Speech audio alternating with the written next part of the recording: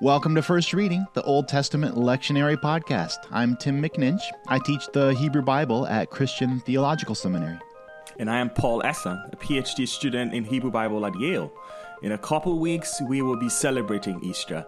And the first reading given in this lectionary for Easter Sunday comes from the prophet Jeremiah, chapter 31, verses 1 through 6.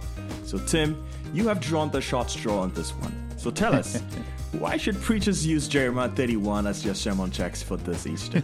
Well, maybe they shouldn't use it. I mean, after all, it seems fitting to focus on the gospel resurrection narrative on Easter Sunday. That's fair. So, podcast ended then. Are we done? Yeah. Okay, that's it. Thanks for listening, everyone.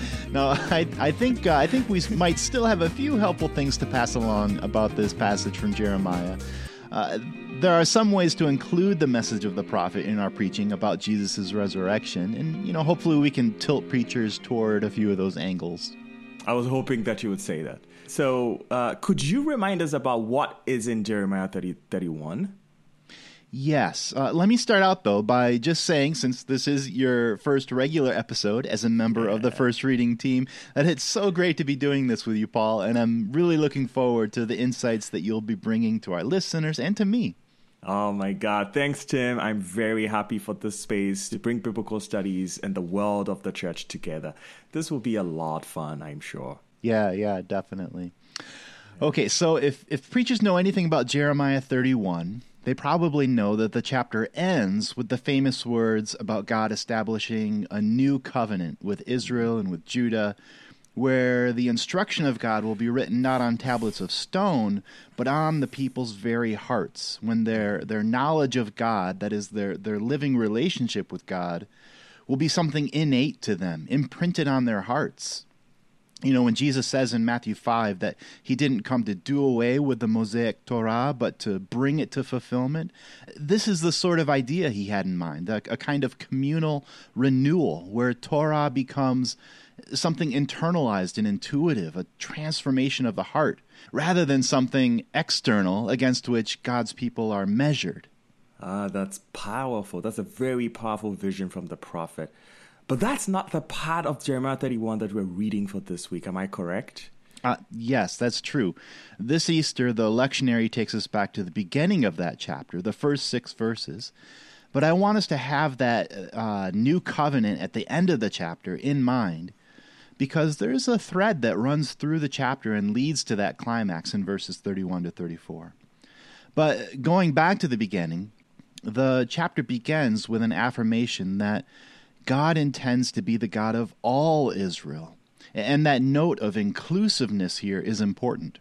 In fact, the whole prophetic oracle seems to be very historically situated. Are you saying we might be able to tell what historical circumstances are behind this text? I think so. I mean, the context of prophetic poetry is, as you know, notoriously difficult to pin down. Yeah. And Jeremiah happens to be a particularly scrambled up book of prophecy. It doesn't run chronologically. Nevertheless, this particular poem, I think, has some clues in it that may help to anchor it historically.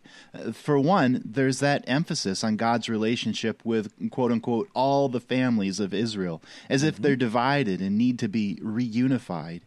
And then there's several uses of terms that point specifically to the northern kingdom of Israel. There's the name Israel, of course, but also the geographic reference to the hills of Samaria in the north, the tribal territory of Ephraim, which is a name for the northern kingdom. And it talks about Zion, that is Jerusalem, as if it's somewhere distant that the hearers of this oracle would travel to.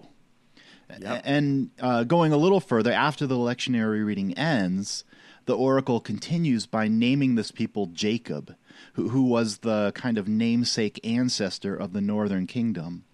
And in the middle of the chapter, just to keep piling this on here, we encounter Rachel, who was the ancestral mother of the northern kingdom. Yeah. Leah was the ancestral mother of the southern kingdom, Judah.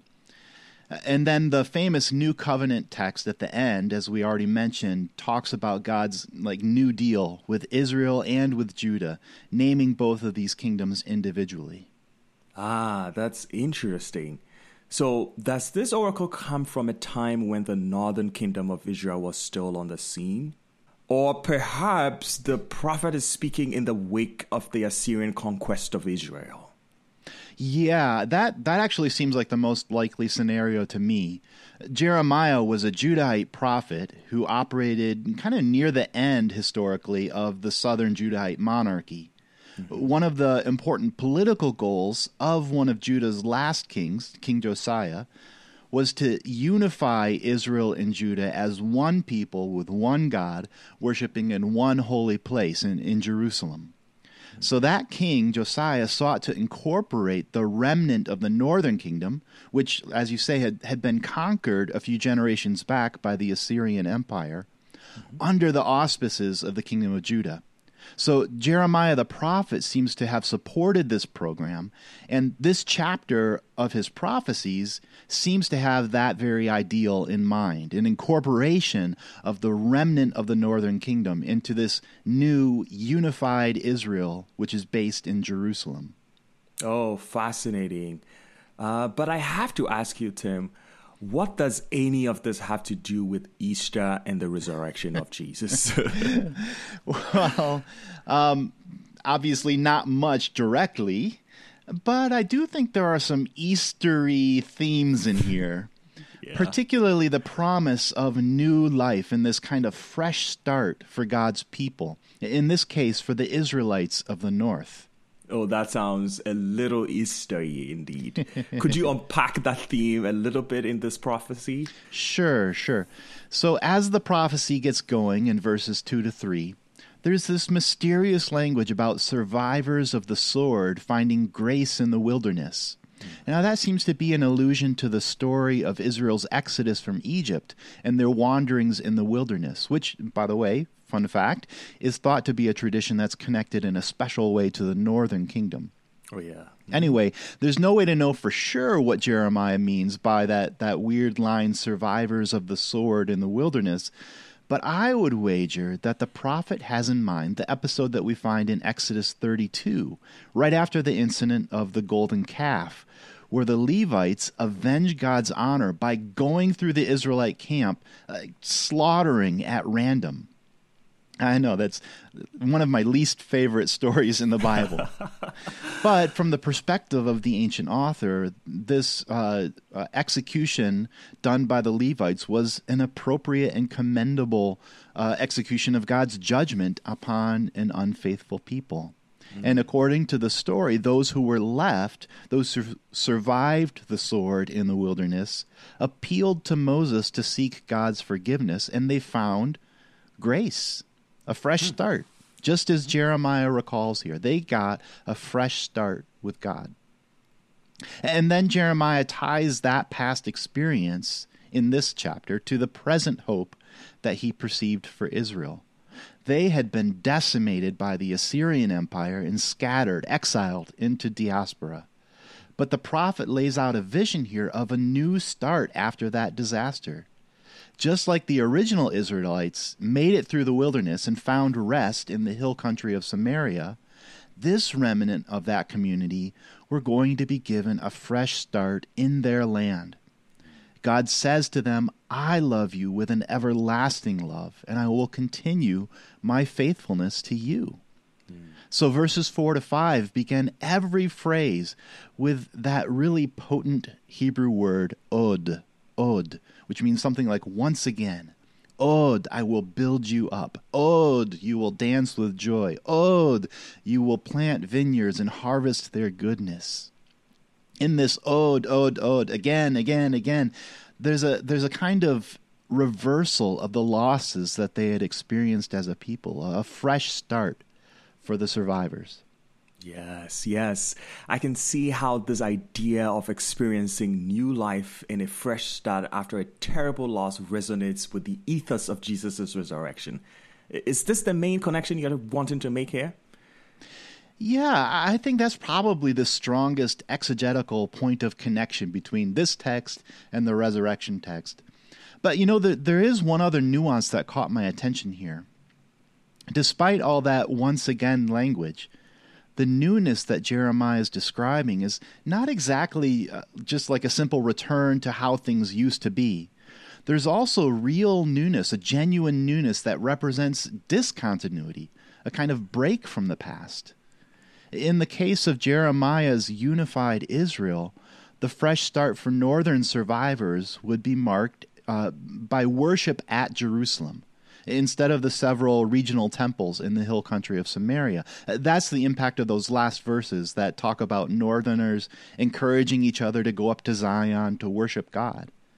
Yes, the remnant's restored, but it's not going to be exactly like it used to be. And, I feel there's something here that speaks to us on the other side of the worst of the COVID pandemic. Though, of course, the virus is still with us, it's still causing harm. But those of us who are here now, who will be worshiping on Easter, are, in a way, the survivors of a cataclysmic catastrophe. How do we look to God in this season to redefine a new norm for us? What does the newness of God look like for us? For Israel and Judah, Jeremiah envisioned a new covenant which would not be like the one that was etched in stone, which their ancestors broke, which, by the way, is another callback to Exodus 32. That's right. The kind of through line in this poem. Their newness would be a transformation of their heart as a people, inclining them towards faithful worship of God. So if I were preaching on Easter and I had this first reading in my back pocket, I might draw from it to propose that God may be doing something new in our day.